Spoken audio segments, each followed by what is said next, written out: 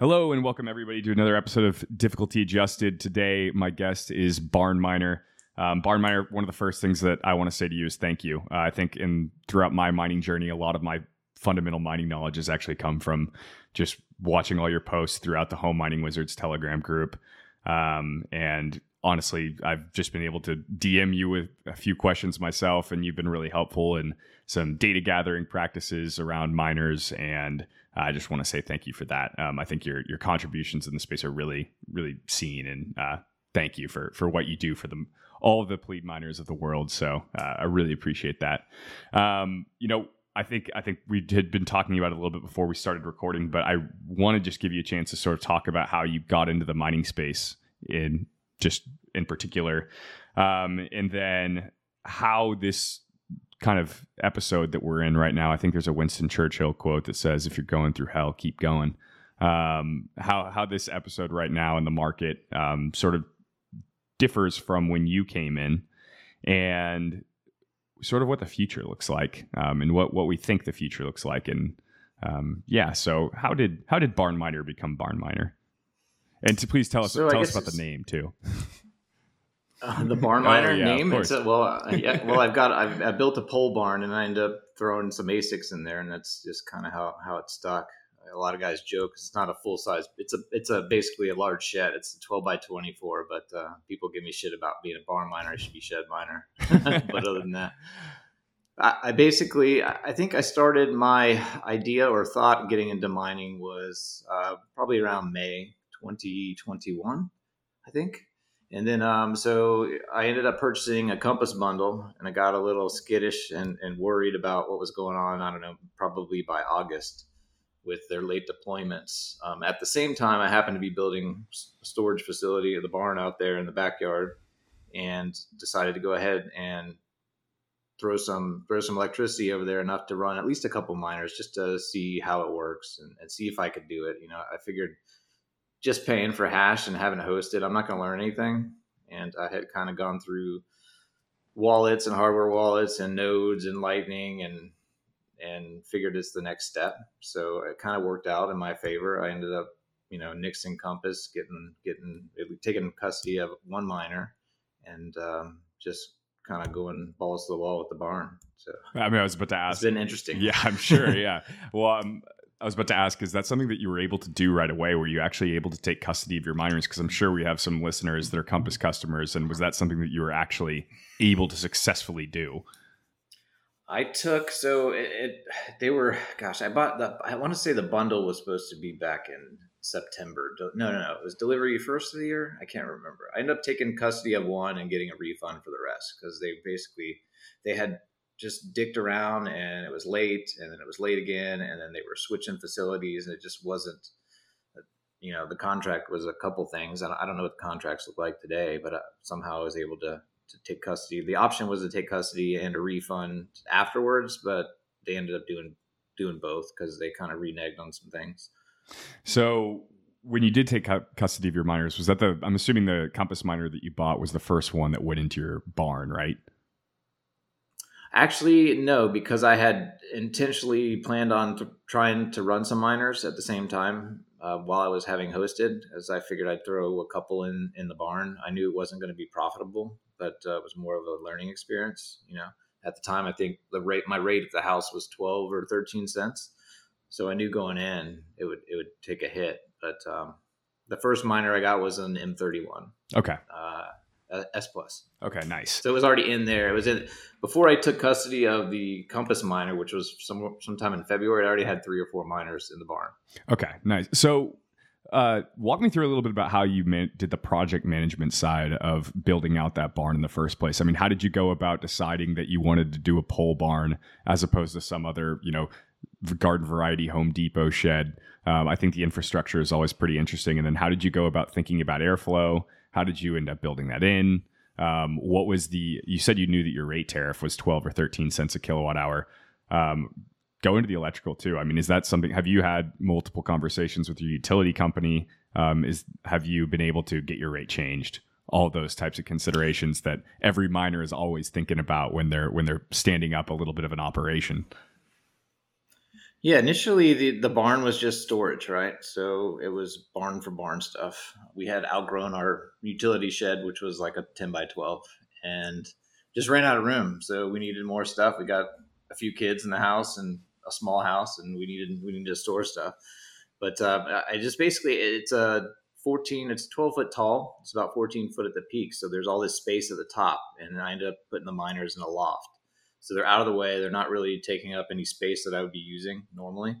So I threw them at the top end, and I've got a buddy who's an HVAC guy, and he helped me design basically the airflow. So it comes out the top at the gable with a 4800 CFM fan, and then the intake is the actual roll-up door. So it's a 10 by 10 roll-up door, and that roll-up door stays cracked.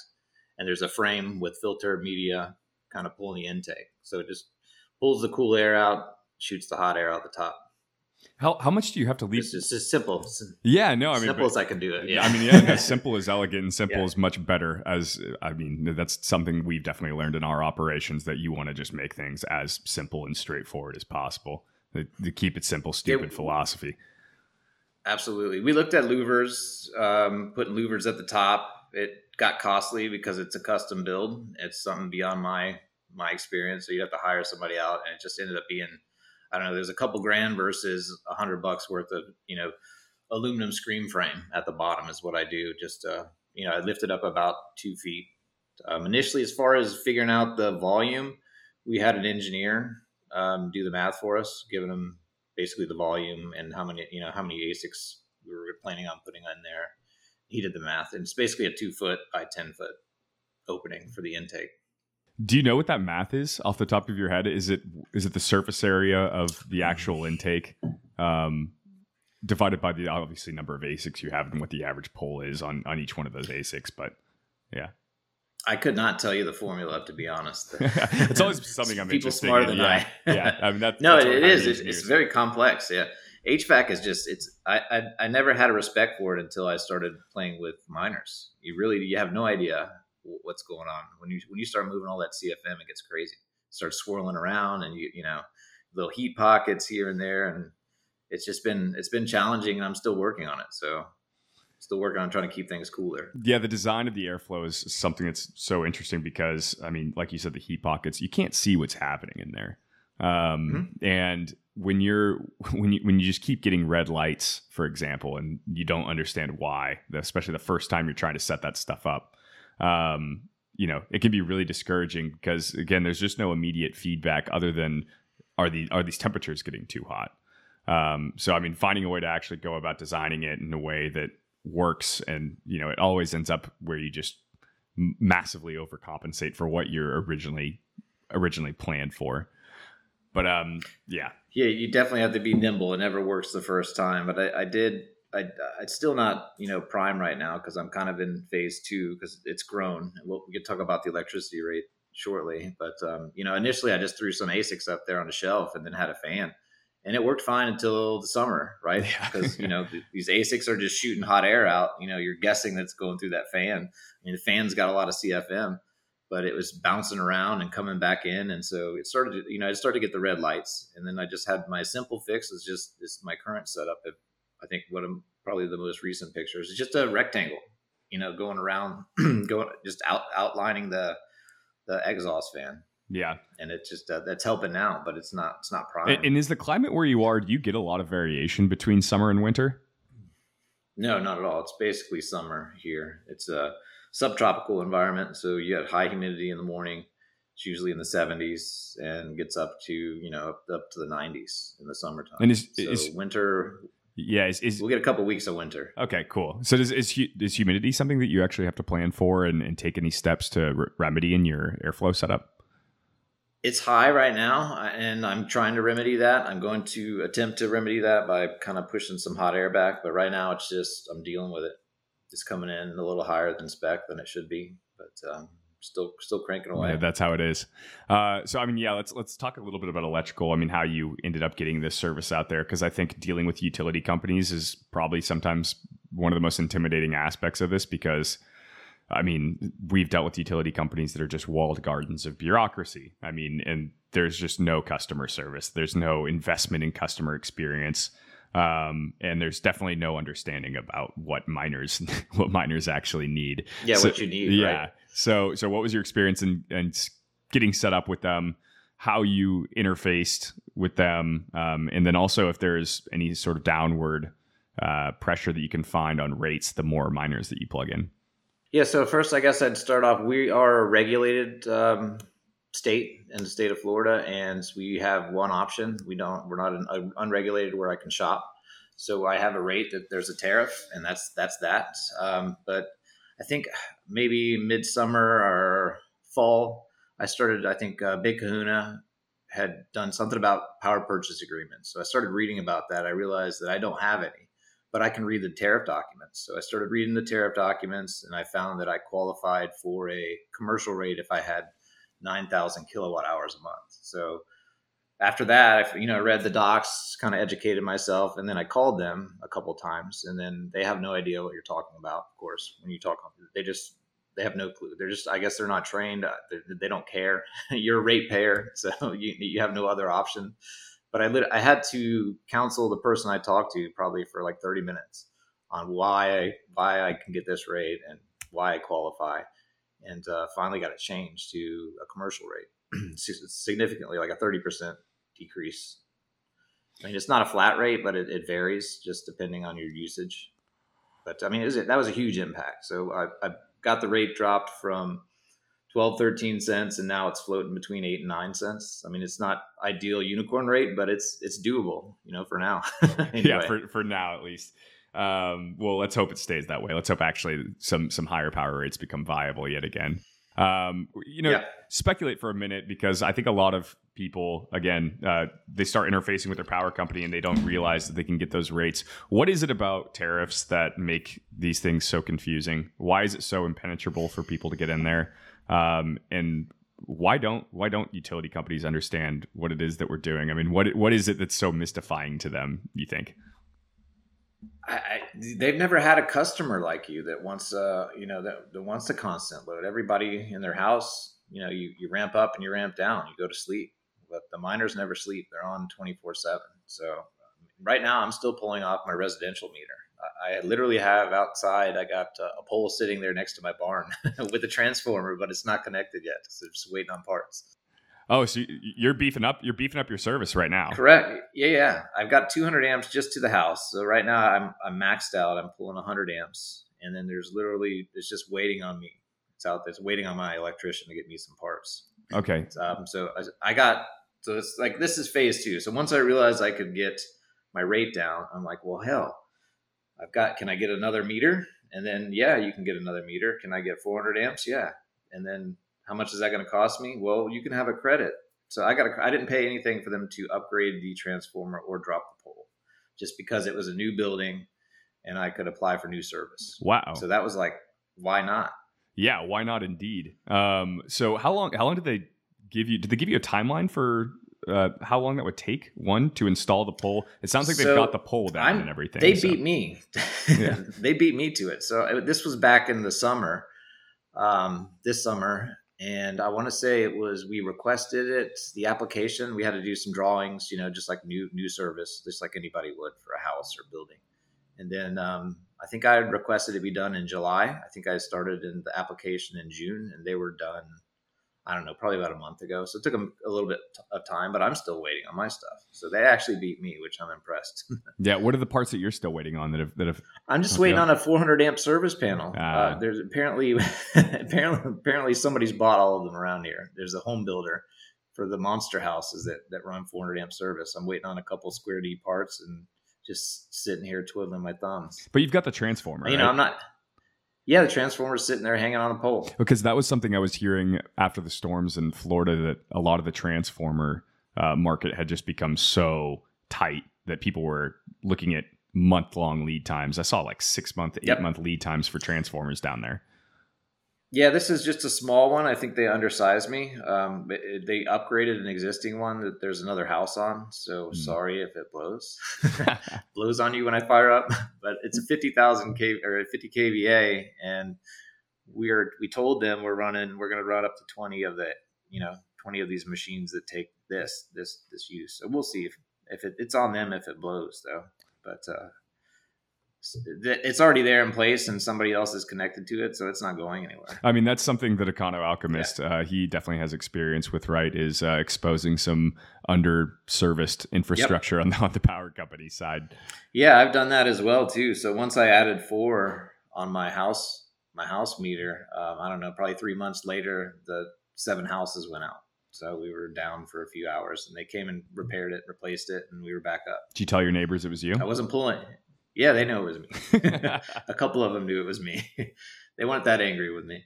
That's good. Actually, the power company came out. They knocked it out, man. They had 3 hours and swapped it out. Nice, man. Your power company sounds like a dream to deal with.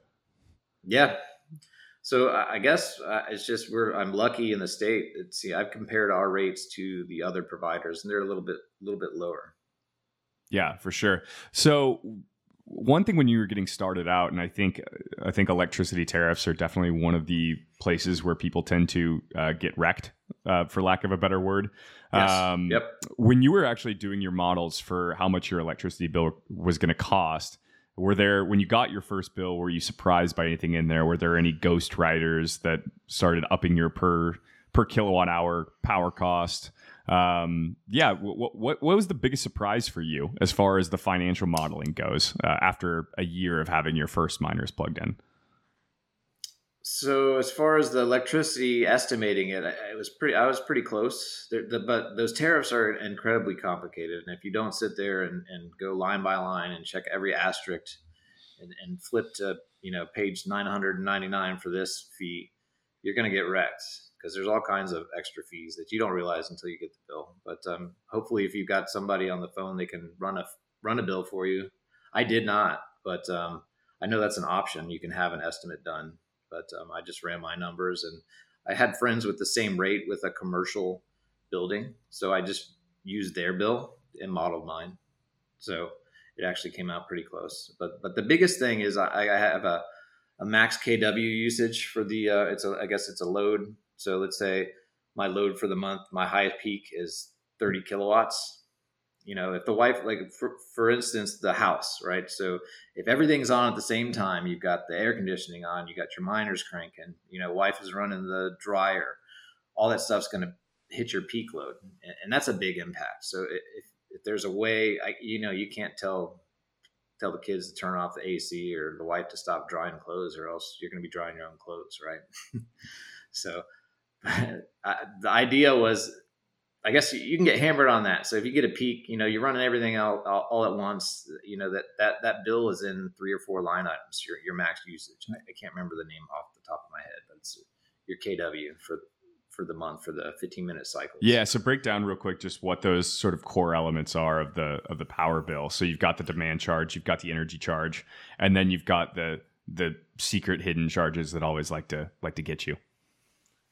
Yeah, we've got a couple taxes. We've got storm. We just had a hurricane too, so that'll be tacked on.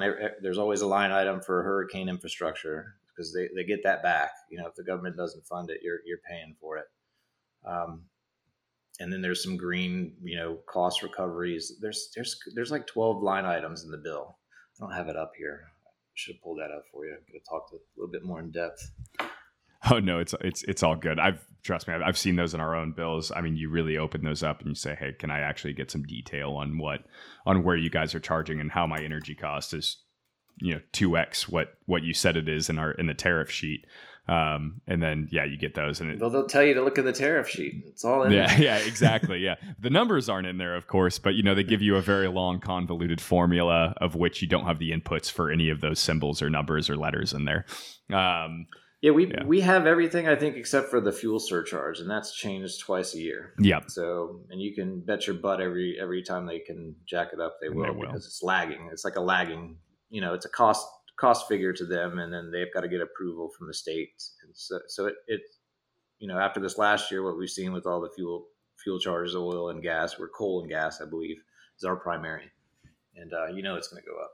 Yeah, they just updated where we are, and it was about double what it was before. Yeah, wow. So yeah, I'm anticipating at least 10%. From what we've talked, not me personally, but some other buddies have talked to them.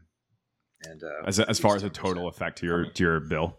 I think so. I think so. Yeah, man. So I think this kind of leads into a larger thing that I wanted to ask you about is when you're talking to people who are new to mining, what's one of the hardest things that you have uh, a hard time with explaining to them, whether it is a total someone who's not interested in actually mining themselves and is just like, hey, barn miner, can you explain what this mining thing even is to me? And then also to the person who actually wants to mine themselves. I mean, where are the pitfalls where you're like, you really need to pay attention here or you're going to get wrecked? Gosh, it's really a lot. I mean, yeah, I guess you have to know going in. I didn't go in thinking I was going to make, a lot of money. I kind of did it to learn, and it's kind of growing and become addictive. And if I can get my sats, for nearly at what I'm paying in electricity, I'm happy with that. So a lot of people think going in that, you're gonna do well, and typically you're not. If you're at a residential rate, I think, what I do, we loan out on S9, and you're not going to make money on an S9. If you can heat your home, you might be able to offset some costs. But I think one of the biggest challenges is the heat and the sound. People don't know how much heat they put out, and how loud they are. Those are your two biggest things you have to get a grasp around. The economics, I can't tell you what your ROI is going to be. I can't tell you what the hell mine is. Nobody can. You can write models all day long, right? You can use, you guys got a great tool that you guys put out. I love that tool, but I don't look at them anymore right now. I'm just trying to just hang on. I did some models of worst, best, better, right? And we'll see in a few years how it goes. It's a funny effect when you start really diving into models and you say, okay, we can raise this and we can put this much money in, and you can we're going to get model that. Games all day. Oh yeah, there's an interesting psychological effect that happens when you first start. You kind of put in hopeful numbers and you go, oh yeah, we're only going to get this difficulty adjustment, and we're going to be able to mine this, and our power rate's going to be this. And then it's funny just watching the numbers that you tend to put in just become slowly more cynical over time. Especially when you making you sad. Especially when you get 13% upward difficulty adjustments when the price is absolutely in the tank. I mean, so I think I want to talk about the mining market at large more, but I think before that, I want to talk about Pleb Miner Month and your involvement in it, and just what you really liked to see out of it. So for people that maybe weren't paying attention, how did the Pleb Miner Month little movement get started? And how were you able to involve yourself in it? What did you like from it? And when it comes around next year, what would you like to see either done differently or added in or continued or anything like that? I think it's been great. Initially, it started, John had asked me to go to a conference and speak, and it was going to be kind of a panel. And that didn't work out, and he's didn't let go of that idea. And decided to do something free for everybody, so you don't have to pay to go to a conference. As far as education, I think it turned out to, it was initially going to be like a 20-30 minute conversation. It's turned out into over a month long thing of content. So I just kind of dove in with him. He had a great idea. He worked with Max bit by bit, recording all these pods with all these great miners, and some articles. It just turned into this big, I don't know, open source, open source mining content. So it's been pretty sweet because there's been so many people that have given clothing and S9s and all kinds of giveaways just for people to get started and interested in mining. So it's turned into something much bigger than I thought it would be. It's been pretty sweet. And how encouraging has it been for you to see all that happening with price doing what it is with, and I mean, in the bottom of a bear market, to be able to put something together like that? I mean, that has really, made me feel very encouraged, at least. It's bullish. It's crazy just to see, when I first started with Barber's Wizards, Telegram group, there was only a couple hundred people in there, and to see, him develop the black box, and how many, I don't know, God knows how many of those are around the world right now running, I'm sure they're still selling. There's still pictures of people setting them up. It's an awesome product. At home setups. Yeah. We see it's winter's coming. You got, all the Northerners, they're starting to set up their at home, their at home heat. And I'm bullish. Yeah. The price is down. Energy rates are going up, but people are still plugging in miners. So It really is sort It's of telling you, yeah, the market's telling you something, yeah. right? It's the trifecta, right?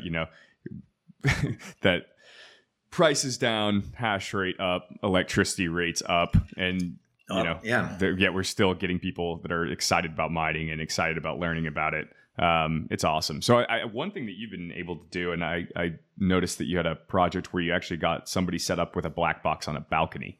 It's not done yet. It's not done yet. Yeah, the guy's no. So the guy's been dragging his feet, but that the goal, everything's planned. All the quotes are in, and we provided adjusted quotes with cheaper ASICs, but he had never pulled the trigger. So he still swears he's going to do it, but we'll see. So man, that was going to be a great one. Is that your first foray outside of the barn? Yes, other than just assisting people with setups, going and helping them. But I was the first person that's asked me to do something for them. Okay, nice. Well, I really hope that one plans out for you because I really like the idea and I like bringing in the black box. You had brought the black box over there though, right? No, he hasn't purchased it yet because Okay. he was trying to decide. He's got the potential to do 10, but he's got pretty much a whole open panel on the other side of the wall, and it's in an office suite that doesn't get used, and it's literally just in the back of the office on the second floor, and it's the perfect location for it. So, I mean, if worst case, we could do a four miner one instead of the 96. I think the 96 holds 12 miners, but we were going to squeeze in 10. Yeah. Well, I wanted to ask you about that because I think it's an idea that we had for a while, of thinking of unused electrical capacity in buildings that aren't, that are for some other business as an asset that people are sitting on that isn't currently doing anything. And it's especially an asset from the power company's point of view because, if that panel's not being used, but it's still built to have a certain amount of capacity, then if something all of a sudden plugs in on it, they have to be ready to deliver that electricity. But if there's nobody doing anything on it, then it's not making any money for them. So, I mean, it's interesting. One, how did you find that guy? And two, for other people that might want to pursue projects like that of getting out into their community and finding, local business owners that have unused power capacity, what were some challenges that you've found other than obviously the person that you found dragging their feet, but finding the right electrical infrastructure, knowing what the tariffs are going to be. Again, all comes back to interfacing with that utility company. But yeah, so what were some of the challenges that you found with that? Well, he found me actually. We had been friends for a while, known each other, and he knew what I was doing and came over to the house and saw what I was doing. He's like, "Well, you've got to do this at my office. Come check my office out." So we went over there. I had my electrician come out and see what the capacity was. He's like, "I've got this area. What do you think we can do?" And so he basically found me, and I know he's in the same area as me as far as power, so I was familiar with his rate. So the biggest thing is figuring out the rate. That's the tough part, right? That's it can be detrimental. You get all these ASICs in there, and you get your first bill, and ouch.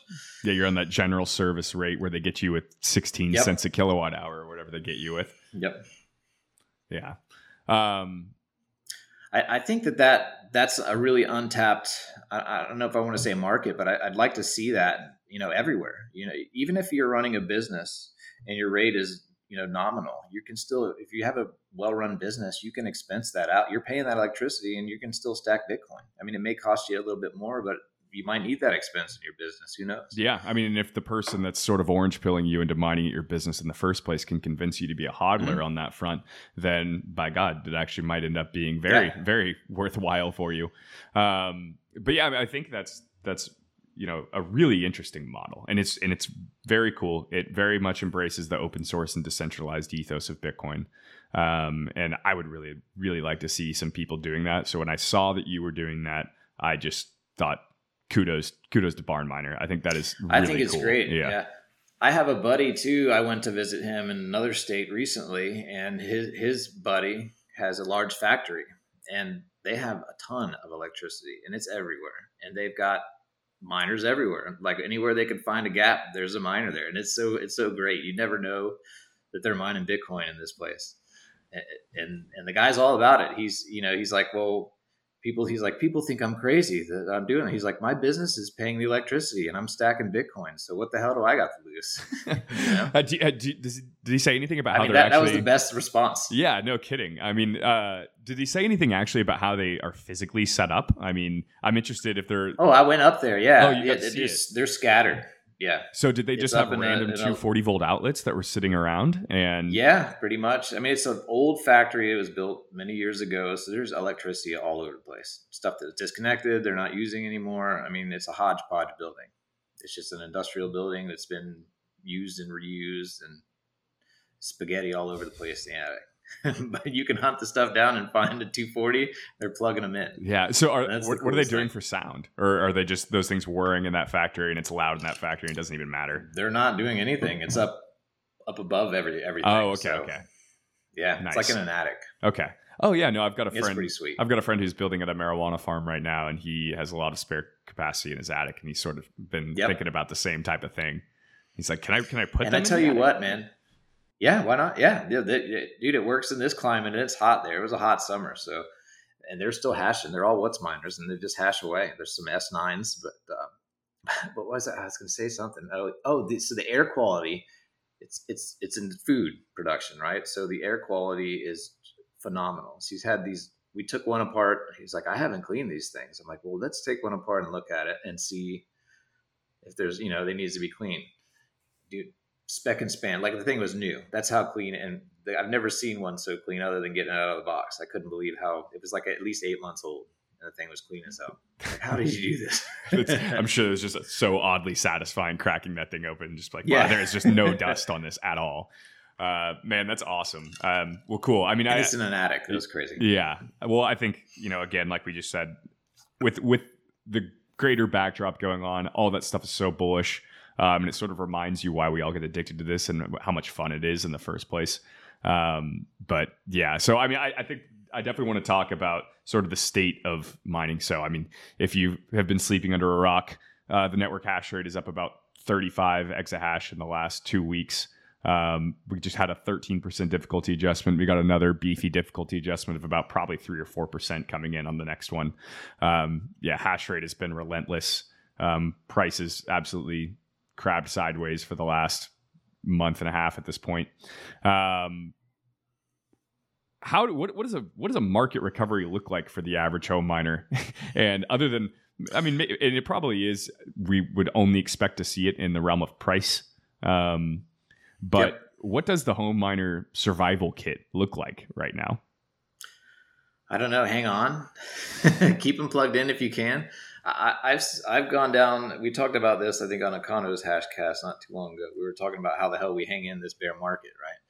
And I don't have the option to reuse heat, so I'm getting rid of it. It's my enemy. So my only option is to kind of look for efficiencies, keeping the ASICs cooler, and then going into low power mode on my what's miners. They do become more efficient. They don't hash as much, but they cost a little bit less, and they pump out a little bit more terahash.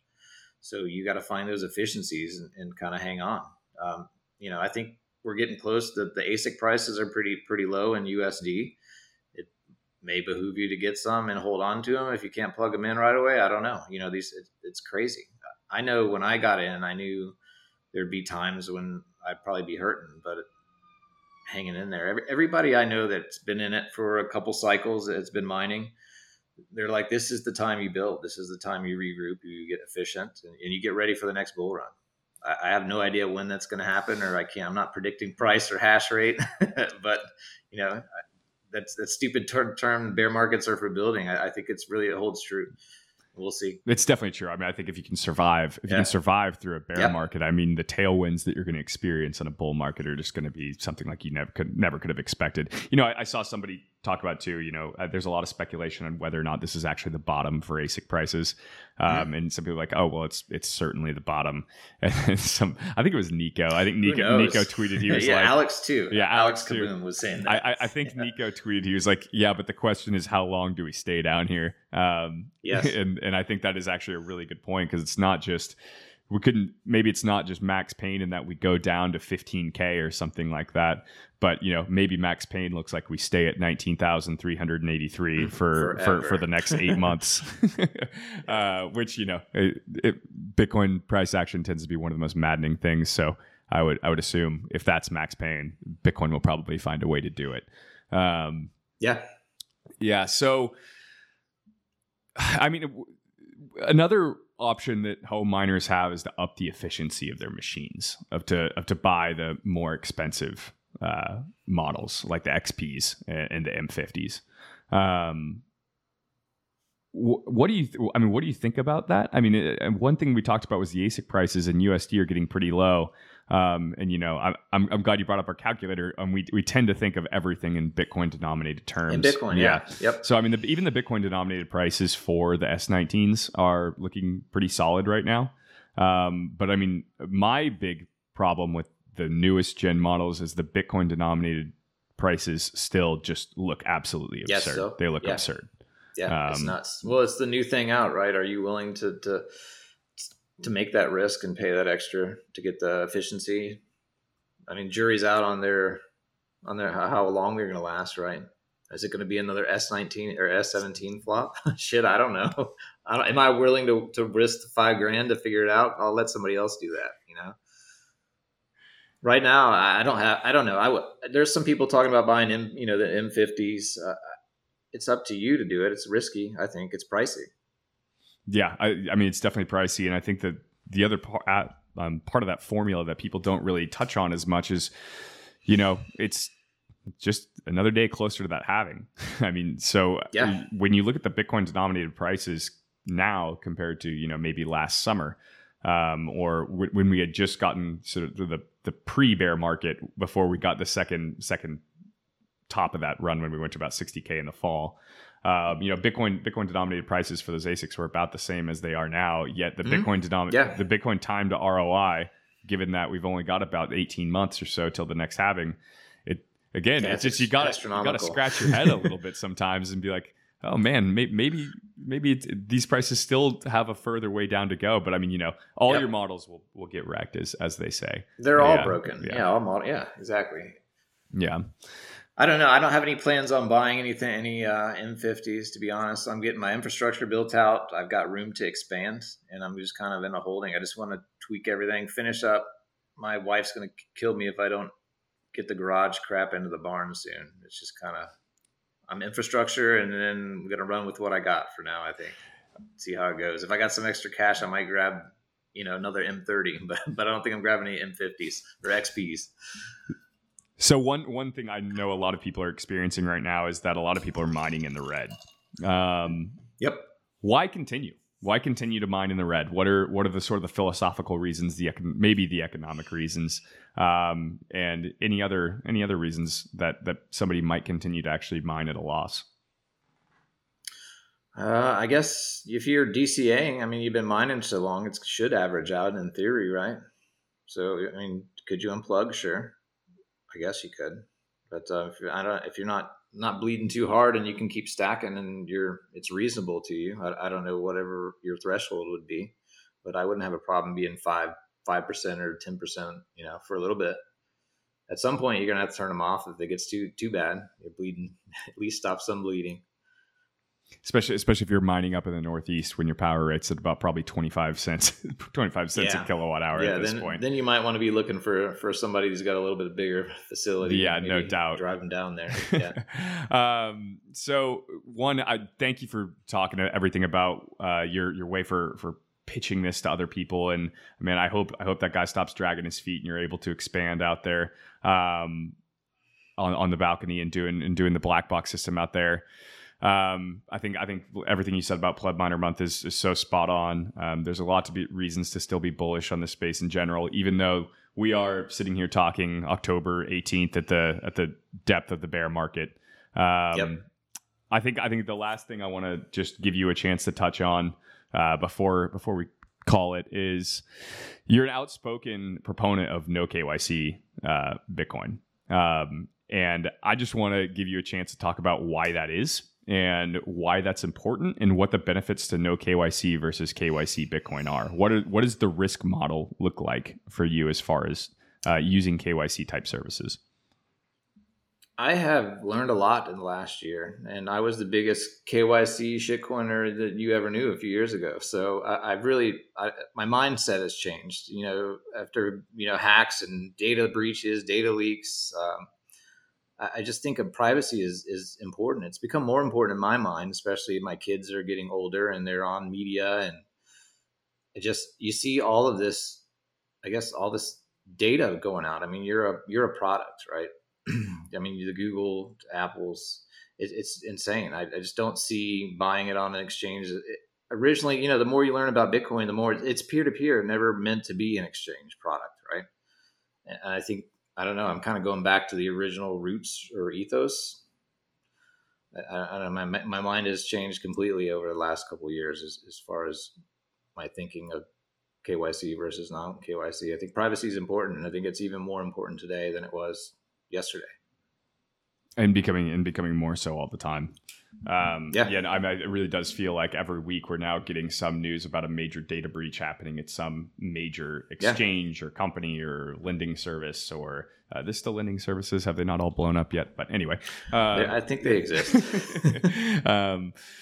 But yeah, I mean, I think we covered a lot, Barnminer, and I want to say thank you so much for coming on. I think this was a great conversation. Thanks for walking us through your operations. If you don't follow Barnminer on Twitter, make sure you follow him. It's pretty easy. Just search for Barnminer. Go into the Home Mining Wizards Telegram group. Come learn. Barnminer, thank you so much for coming on the show. Appreciate it, and hope to have you back again sometime. All right, man. Thanks for having me.